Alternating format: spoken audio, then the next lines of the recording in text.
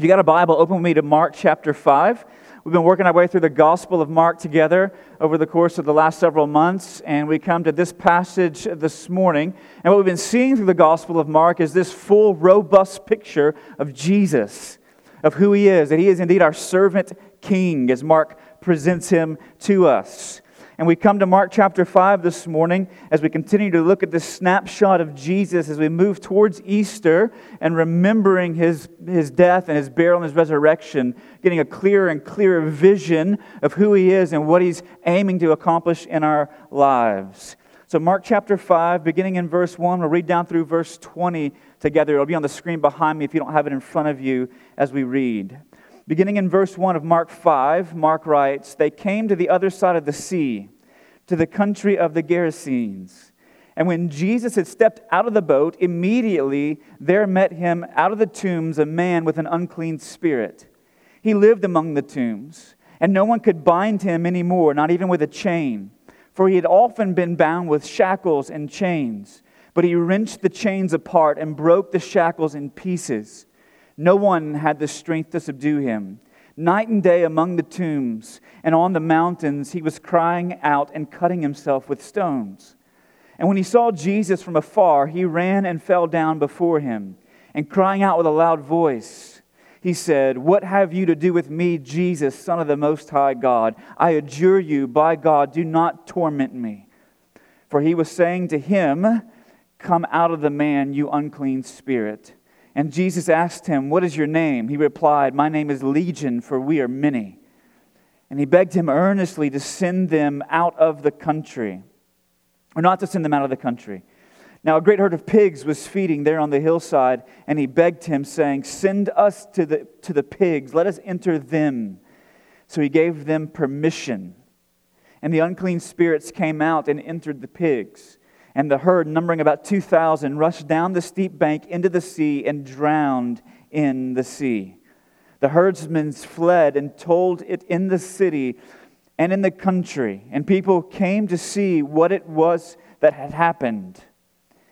And they came to Jesus and saw the demon-possessed man, the one who had the legion, sitting there clothed and in his right mind. And they were afraid. And those who had seen it described for them what had happened to the demon-possessed man and to the pigs. And they began to beg Jesus to depart from their region. As he was getting into the boat, the man who had been possessed with demons begged him that he might be with him. And he did not permit him, but said to him, 'Go home to your friends and tell them how much the Lord has done for you, and how He has had mercy on you.' And he went away and began to proclaim in the Decapolis how much Jesus had done for him. And everyone marveled." Growing up in South Louisiana, in Lake Charles, Louisiana to be specific, about 2 hours east of Houston, Texas, I grew up as a Houston Astros fan. And before you pick out your tomatoes and start throwing them, okay? I grew up as an Astros fan, watched the Astros play ball in the old Astrodome before they had the new Minute Maid Field, but was a diehard Houston Astros fan. And in 2017, they went on a historic run to capture the first World Series title. And listen, when that last out of the World Series was recorded, I'm like celebrating in my living room, jumping up and down, screaming at the top of my lungs, like ripping my shirt, like all that kind of stuff's going on whenever they capture their first World Series title. But it's a sad day now for Houston Astro fans. Because unbeknownst to us at the time, they had devised a scheme, a deceitful scheme to cheat other teams out of potential wins whenever they came into their home park, and even sometimes when they traveled on the road. And the way that they did this was by installing video surveillance in the center field and directing the cameras toward the opposing catcher's signs as he was giving them to the pitchers. And so they would steal the signs and they would bang on a trash can, one bang for one pitch, two bangs for another pitch, or they would whistle from the dugout a certain tone or types of whistles for certain pitches. So the batters were tipped off to the pitches before they were ever leaving the pitcher's hand. Distinct advantage, right? And so Major League Baseball did an investigation and found that throughout the 2017 season and a majority of the 2018 season, they employed this scheme.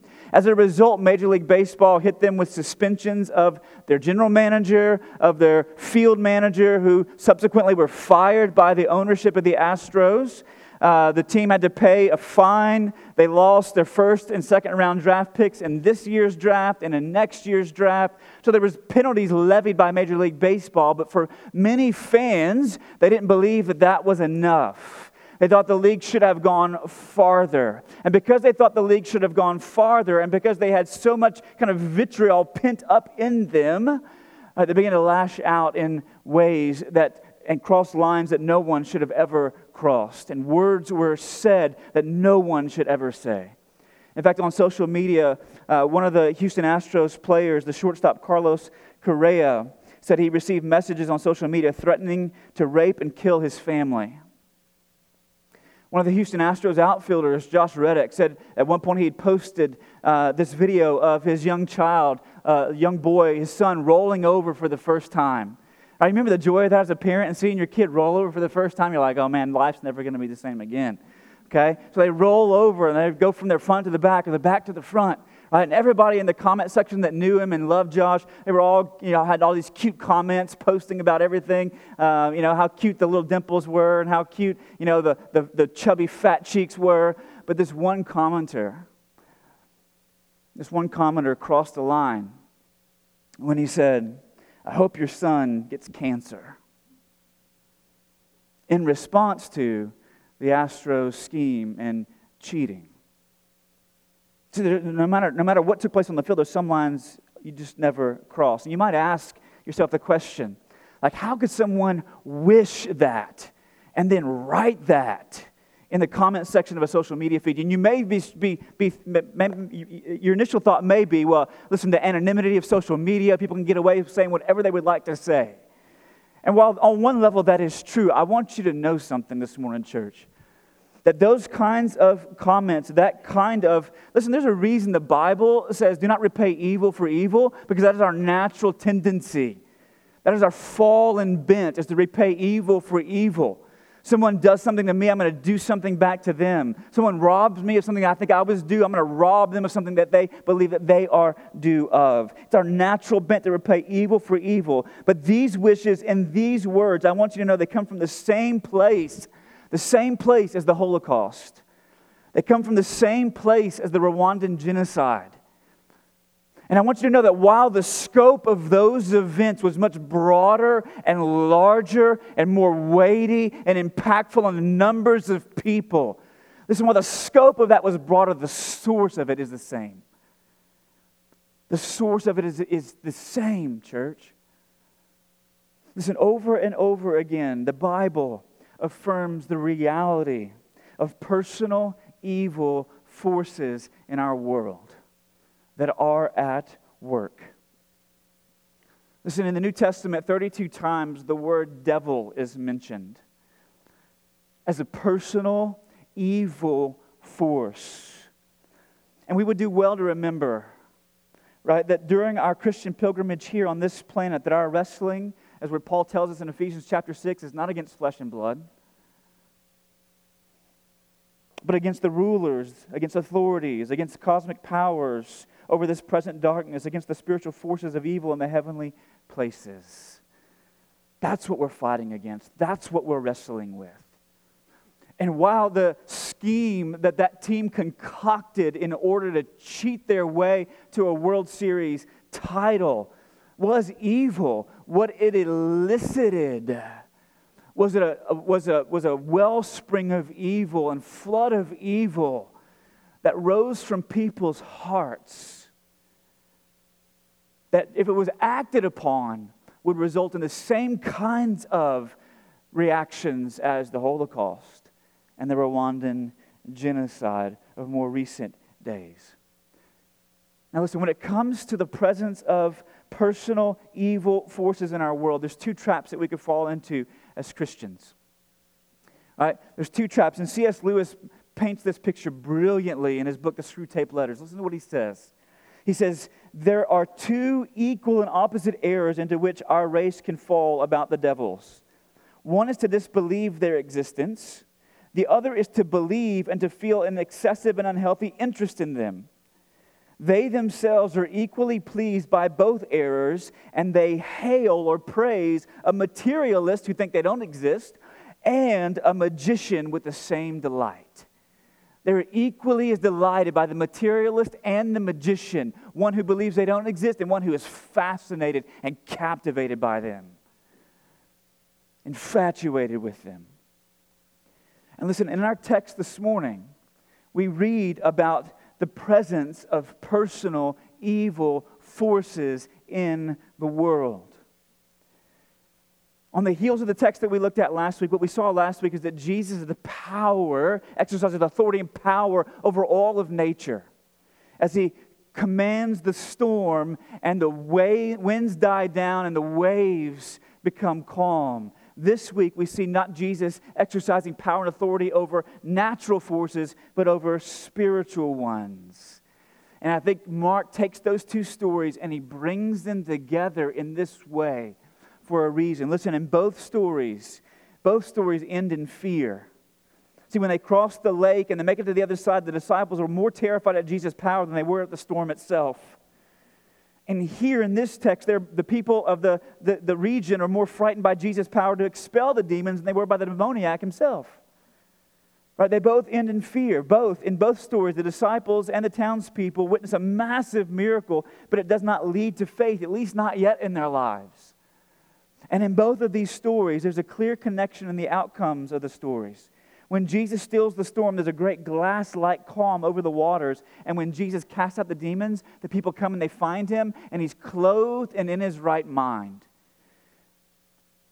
Right? So the waves that were tossing inside of him have been stilled, while the waves that were tossing around them had been stilled. There's these parallels over and over again in these stories. The first to show us that Jesus can exercise power over natural forces, and the second to show us that he exercises power over spiritual forces. Because those personal spiritual forces are real. They are not imaginary. Listen, and I'm not going to pretend to be a psychiatrist or a psychologist.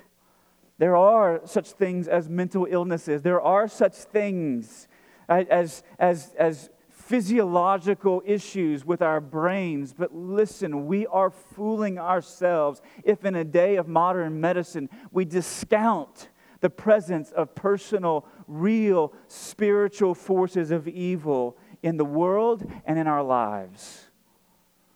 We're fooling ourselves. And so from this text, what I want us to see this morning is the nature and shape of evil and how it's defeated.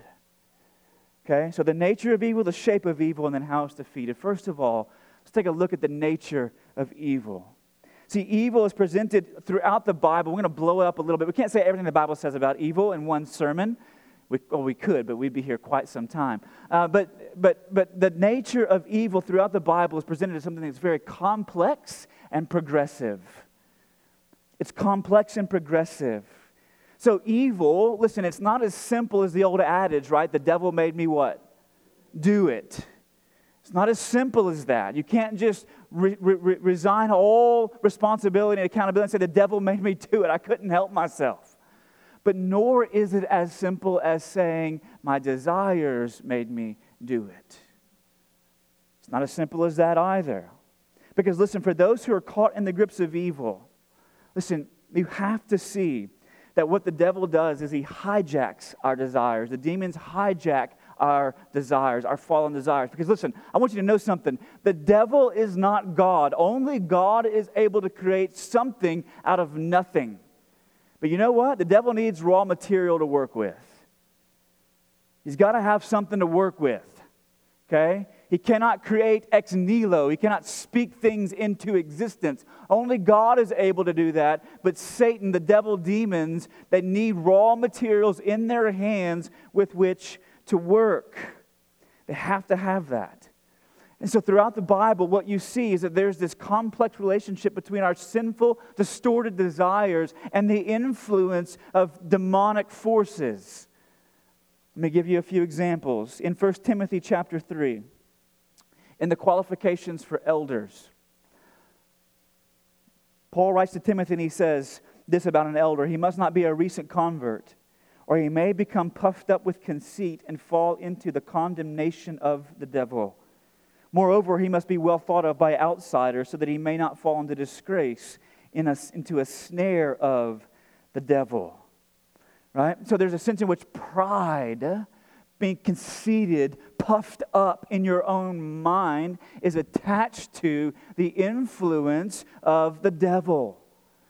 Okay, so pride, what Satan will do is he'll hijack our pride, and he'll begin to create a stronghold in our life, where he begins to lock down our life in conceit and arrogance and prideful blown-uppedness, okay? Puff-uppedness. That's what he does. So he doesn't create something out of nothing, but he takes something that's there, he takes your pride, and then he begins to leverage that. We'll talk about that more in a moment. Or bitterness. In Ephesians chapter 4, verses 26 and 27, Paul says, "Be angry and do not sin. Do not let the sun go down on your anger, and give no opportunity to," who? The devil. In other words, don't go on with festering, unresolved relational strife. Don't let the sun set on your anger. Don't let there be bitterness that contaminates your relationships, because if you do, he says, you're opening a door for the influence of the devil, an opportunity for him to come and to begin to lock down areas of your life and create strongholds. Or lust.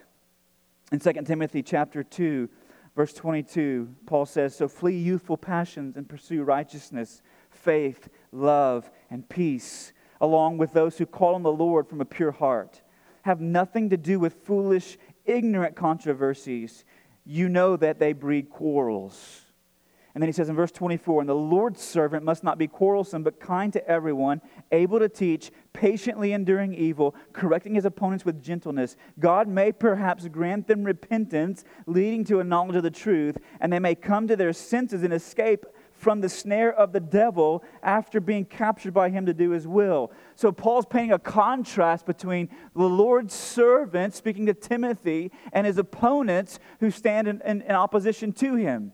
And he says, "Timothy, the Lord's servant must not be quarrelsome but kind, able to teach, patiently enduring evil, correcting with gentleness. God might bring them to repentance and to a knowledge of the truth, so that your opponents, might be released from the snare of the devil." But he says his opponents essentially are those who had given themselves over to these foolish and ignorant controversies. His opponents are those who had given themselves over to youthful passions that began to flare up in their life. They yielded to their youthful passions, to their youthful lust, to their greed, their desire, their quest for power or for pleasure. And what Satan had done is he entrapped them in that. Listen, he doesn't create something out of nothing, but he takes what is there and he begins to lock down areas of our life. See, evil in the Bible is complex. It's not as simple as the devil made me do it or my desires made me do it. It's that Satan oftentimes hijacks our desires and brings us to a place that we never thought that we would go. So evil is complex, but listen, it's also progressive. And you see that in this particular text.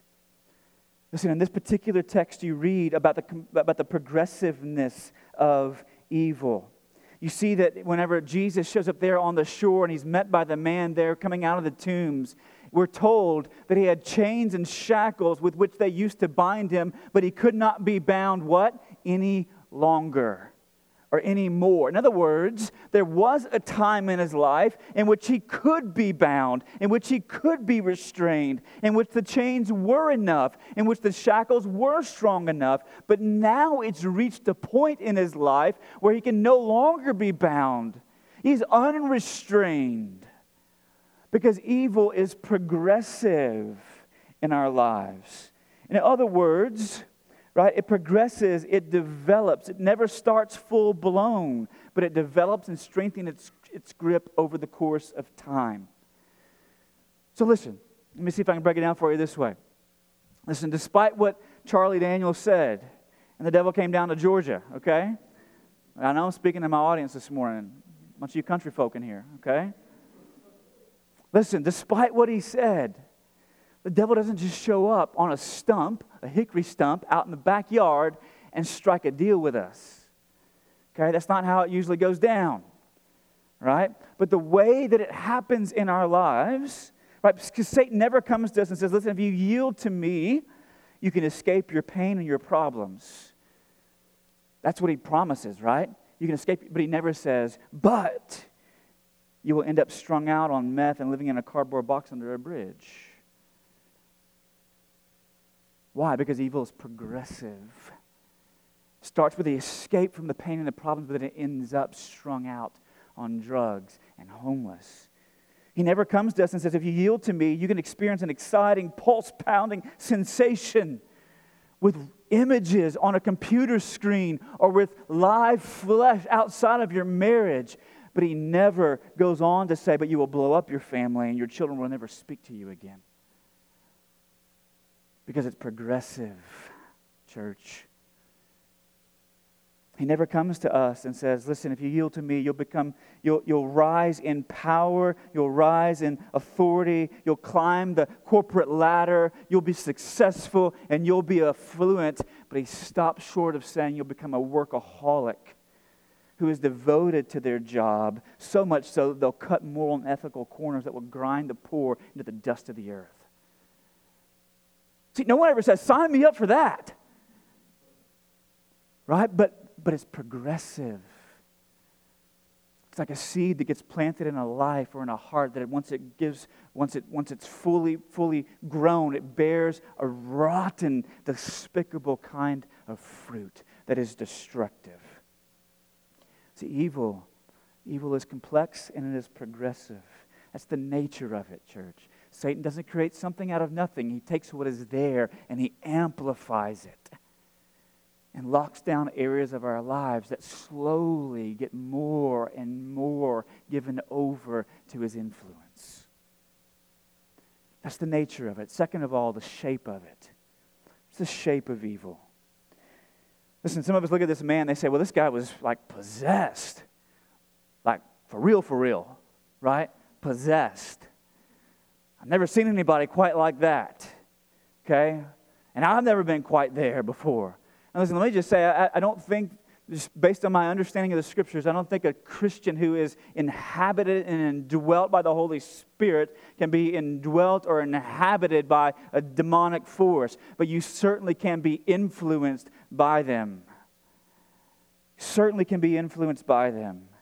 And the shape evil takes in your life, listen, it is vicious, enslaving, and isolating. It is vicious, enslaving, and isolating. Listen, notice that the man when he was among the tombs, what was he doing? He was crying out day and night in agony and pain as he was cutting himself with stones, we're told. This is a vicious description. In fact, the word that Mark uses in verse 4 to say that no one was able to subdue him is used again in James chapter 3, verse 7 to describe the subduing of a wild beast or of a wild animal. This vicious, ferocious cycle. And listen, this is the shape that evil takes in our lives. Personal evil takes this in our lives. Demons and the devil, they take this shape in our life. It is vicious and destructive. Let me show you how. Whenever demonic forces hijack our pride, whenever they hijack our pride, it becomes a vicious and destructive overinflation and underinflation cycle in our lives. Right? Maybe you've experienced this. I know I have. Listen, but whenever your pride begins to swell up, whenever you become conceited, right? What happens to your head? It gets really big. It becomes overinflated, doesn't it? Right? Because you did something really, really well, and so you take pride in what you've accomplished and what you've achieved, and Satan and his demons, they leverage that pride. Not a healthy sense of accomplishment, but a pride that sets you above and apart from everyone else. And you become overinflated, so much so that you talk about yourself all the time, that you boast about yourself all the time, that you brag about yourself all of the time, of what you've done, of where you've been, of what you've accomplished. Again, not a healthy sense of accomplishment, but an unhealthy, demonic presence of pride that's been amplified and turned up in a life. And what happens is it overinflates you. But then whenever you fail, whenever you don't succeed, what happens? It's like a needle gets put to that big head, and it just, like a balloon does, right? It just gets withers. And you look in the mirror and you say, you're not even worth the breath that you're breathing. Where does that come from?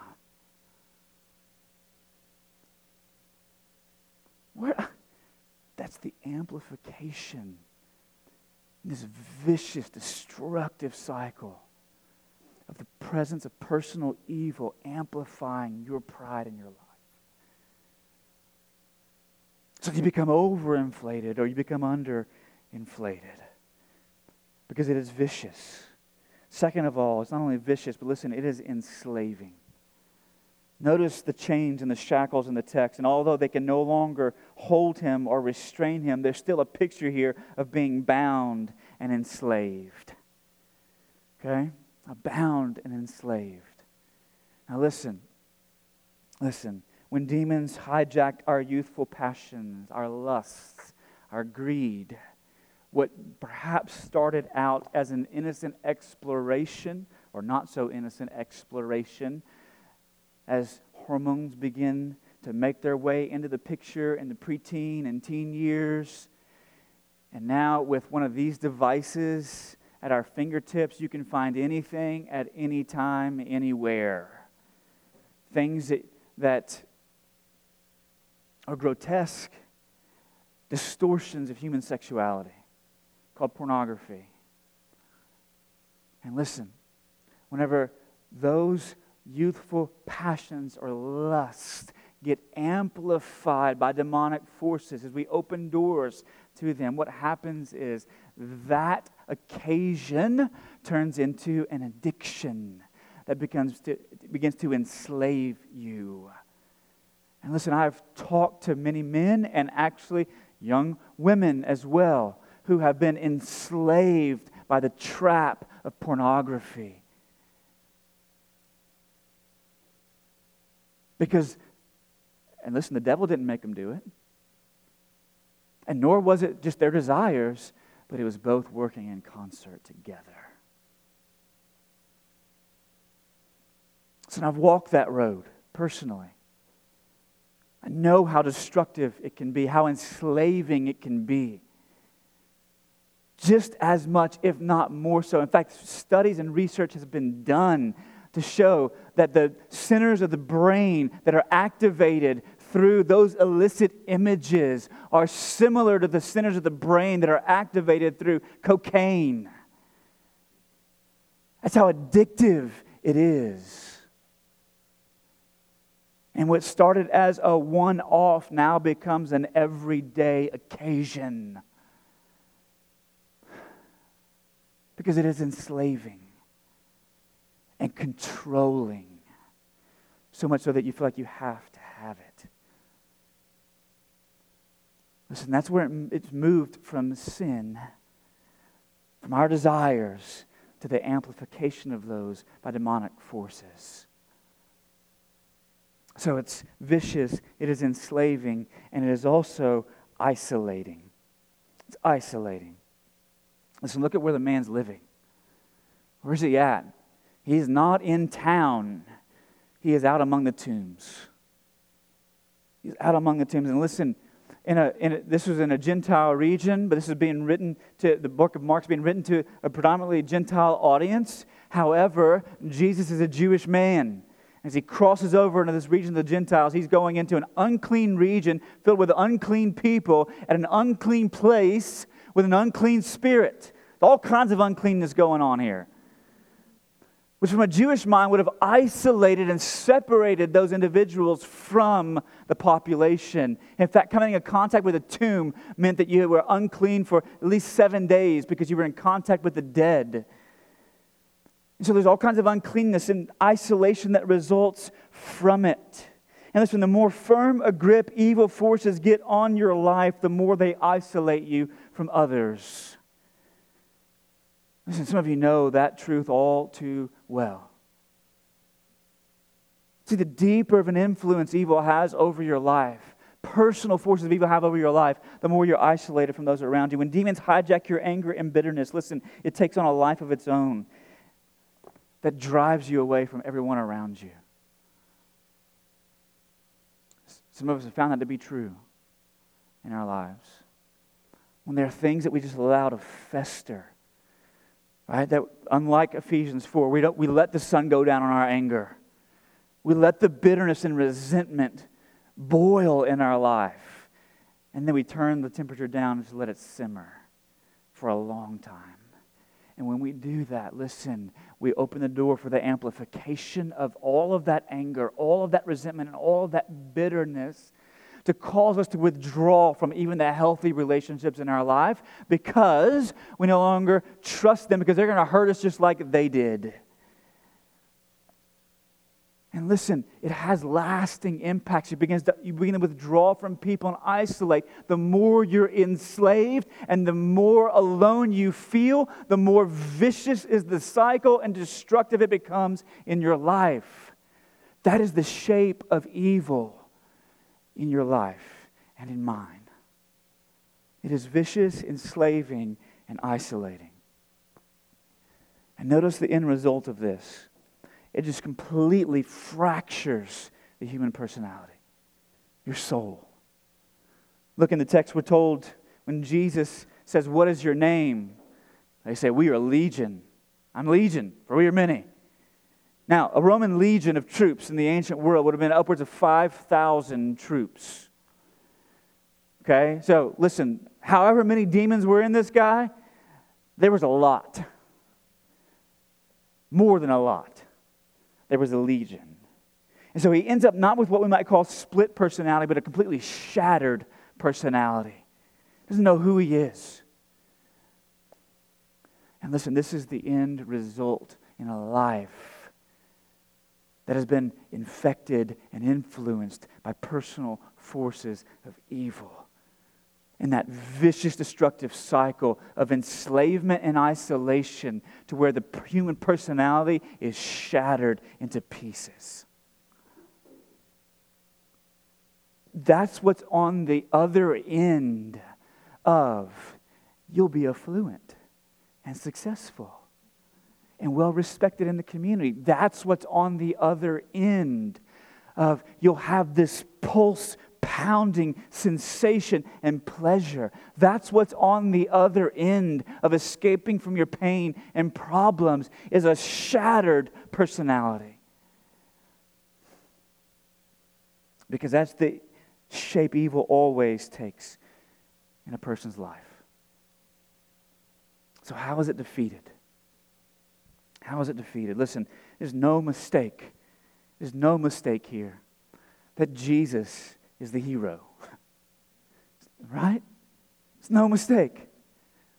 Because the way evil is defeated here in Mark's gospel, in this particular text, and then the rest of Mark's gospel, is by the word and the work of Jesus. By the word and the work of Jesus. Look at how Jesus delivers this man, church. Listen, he just says, "Come out." Right? That's what he says. Come out. Right? Whenever archaeologists have dug up literature from other ancient cultures that have examples of exorcisms that are much more involved than this. In fact, they found Egyptian papyri, buried in the desert, that are filled with these long, convoluted formulas and spells and conjurations and catchwords that ancient exorcists used to try to use to leverage and get advantage over these demons they were trying to drive out. But listen, Jesus, as we said last week, just like with the storm, he doesn't stand up and roll up his sleeves. He doesn't break a sweat, right? He's not invoking some other higher power. He's not saying, "In the name of somebody, I say, come out." What does he say? Come out. I am the higher power. I am power himself in your presence. We said that last week about the storm. Again, this week, Mark shows us the same thing. He's not casting or conjuring anything, right? And listen, to remove all doubt about this, listen how Mark highlights the divinity of Jesus for us. That he himself is God who has authority over all. including the forces of darkness. Listen, in verse 19. In verse 19 it says, and he did not permit him but to follow him, to come with him, but said to him rather, go home and tell your friends and how much the Lord has done for you, and how he has had mercy on you. And he went away and began to proclaim in the Decapolis how much, who? Not the Lord, Jesus had done for him. See what Mark does there? Very sly, right? He draws an equal sign between the Lord and Jesus. Go tell them how much the Lord has done for you. And then Mark says he went and told him everything that Jesus had done for him. You know what he's saying? They are one and the same, church. They are one and the same. So he has the power to say, come out. Come out. But then also I want you to notice the value placed by Jesus on this man that he delivers. Listen, he's in a region full of Gentiles who are herding pigs. Okay, and this is not a livestock show and rodeo. Okay, this is straight up pig herders. Okay, raising these things for food in the Gentile regions. For Jews, those were unclean, so they never knew the joy of bacon. Okay, but the Gentiles, they knew how good bacon was. All right. So they're raising pigs. There's about 2,000 pigs in this herd that we're told. And Jesus drives the demons out of the man and into this herd of pigs. And then the pigs do what? They plunge themselves off of the cliff into the sea and they drowned. They drowned. Now listen, then the people show up and they say, Jesus, get out of here. We don't want you here anymore. Why in the world, whenever Jesus does this massive miracle, delivers this man from personal and powerful forces of evil in his life, casts them out into a herd of pigs, the pigs die, people show up and say, be gone. Because listen, these pigs, these 2,000 pigs, represented a massive amount of wealth for those pig herders. Massive amount of wealth. And listen, there's all kind of conjecture. Commentators are all over the place on this. Like, why the pigs? I think what Mark is trying to get us to see, and what Jesus wants to demonstrate is this. Listen, as sensitive as we are, as animal rights activists, like PETA, in our day and age, what Jesus is saying is there is nothing more valuable than the deliverance and rescue of a human soul. No matter how much wealth is lost, what matters most is this man right here before me, not those pigs over there. They were not created in the image of God, yet he was. Look at the value that Jesus places upon him. It's beautiful to see that. And then finally, look at how Jesus defeats evil fully, finally, once for all. Because if you fast forward in Mark's gospel, you get to the end of the book of Mark, and I want you to see something with me. That Jesus and this man, they switch places. They switch places. Okay, at the end of the book of Mark, here in this story, you find this man is naked and beaten and bloodied out among the tombs. At the end of Mark's gospel, you find that Jesus is stripped naked and he is beaten and bloodied. In this story, you find the man is crying out. He's abandoned and isolated. At the end of Mark's gospel, you find Jesus crying out on the cross. He's abandoned by those who are closest to him and feels an overwhelming, universal, infinite sense of isolation as the Father has turned his back upon the one who would bear the sins of the world. See, when you get to the end of the Mark's gospel, Jesus and this man have switched places and through all of this, you know what Jesus was doing? He was defeating evil fully and finally and for all. Disarming, as Paul says in Colossians chapter 2.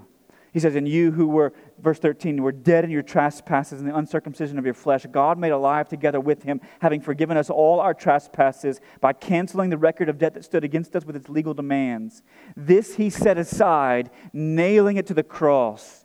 He disarmed the rulers and the authorities and put them to open shame by triumphing over them in him. At the cross, Jesus put a beat down on every principality and every power and every ruler and every authority of the spiritual realm and of darkness.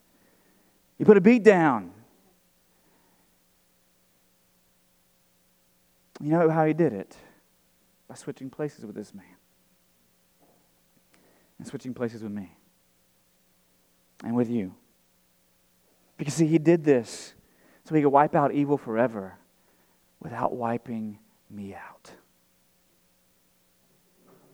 Because if he had wiped out evil forever in any way apart from the cross, I would have been wiped out. You would have been wiped out because of our sin. But you know what? Because of the cross, Jesus was destroying evil at the cross forever.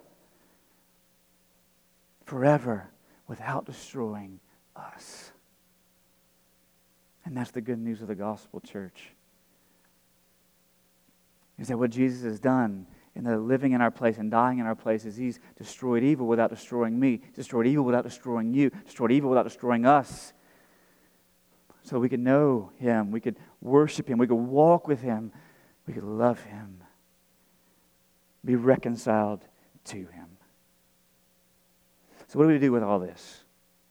Let me give you two things, and then we're done. First of all, listen, if you find yourself in the grips of the forces, influence, demonic oppression, as some theologians would label it. You find that vicious, destructive, enslaving, and isolating cycle at work in your life, progressing from bad to worse. Listen, I want to tell you the only place that you can find deliverance is in Jesus. It is not in the exercise of your willpower. So trust in His power to save you, and trust in His power to deliver you. Not your power. Your power will always fall short. It will always be insufficient. It will never be enough. It will never be enough for you to look at this phone and say, I'm not going to visit that site again. It will never be enough. You need to trust in His power to save you, to deliver you, to set you free.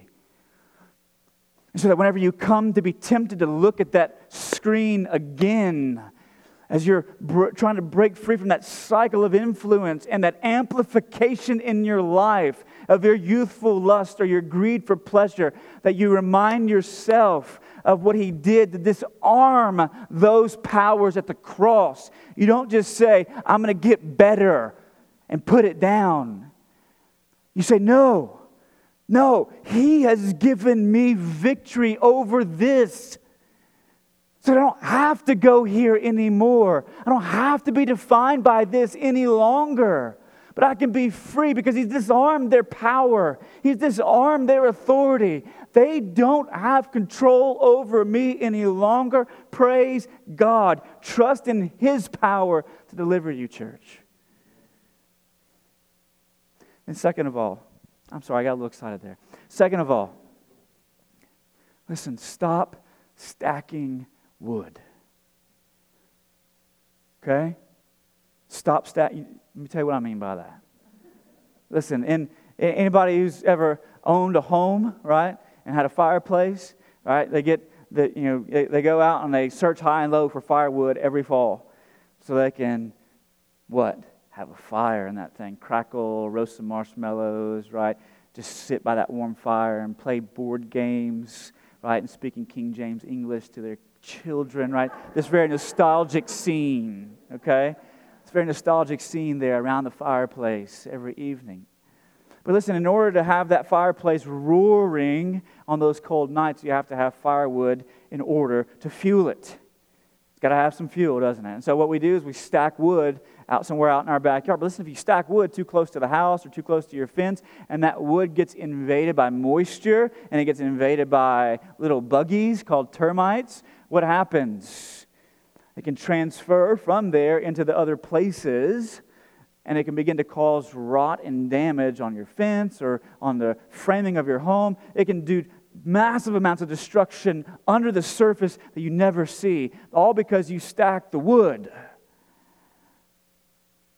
Listen, Satan, again, cannot create something out of nothing. He takes the wood that we've been stacking by our pride, the wood that we've been stacking by our bitterness, the wood that we've been stacking by our anger, the wood that we've been stacking with our lust and our greed, and he amplifies it. He invades it, And it begins to cause it to rot from the inside out, and it begins to have collapsing effects in your life. And so stop stacking the wood. What do? You repent of your pride, church.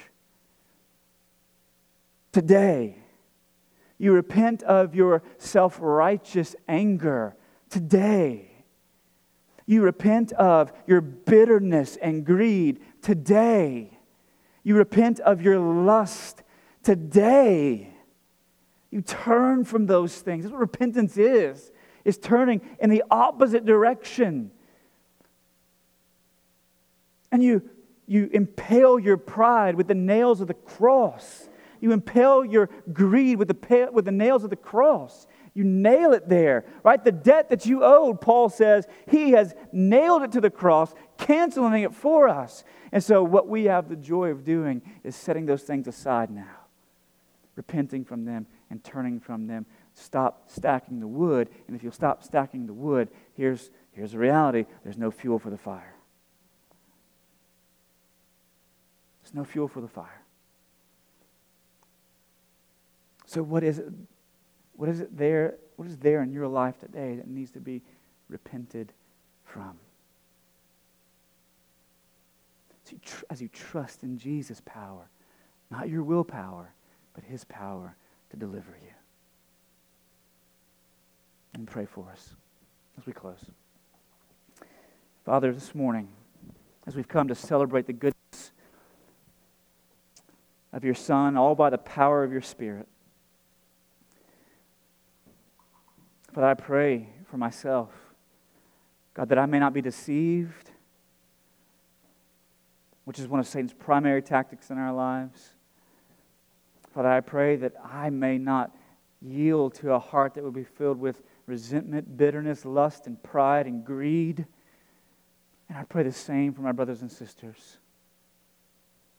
Father, wherever there are stacks of wood in our lives that are fueling the fire, may we repent. If that means being reconciled to a brother or sister this morning that we have harbored resentment towards, may that be done today, insofar as it depends on us. Father, there are prideful amplifications of our accomplishments and our achievements. Father, may we be stripped bare of those today. Father, if there are lustful desires in our hearts that have enslaved us and isolated us from Christian community, Father, may we turn from that today as we trust in the power of Jesus to deliver us. That we preach the good news to ourselves, remind ourselves that we have victory in Him over all of them.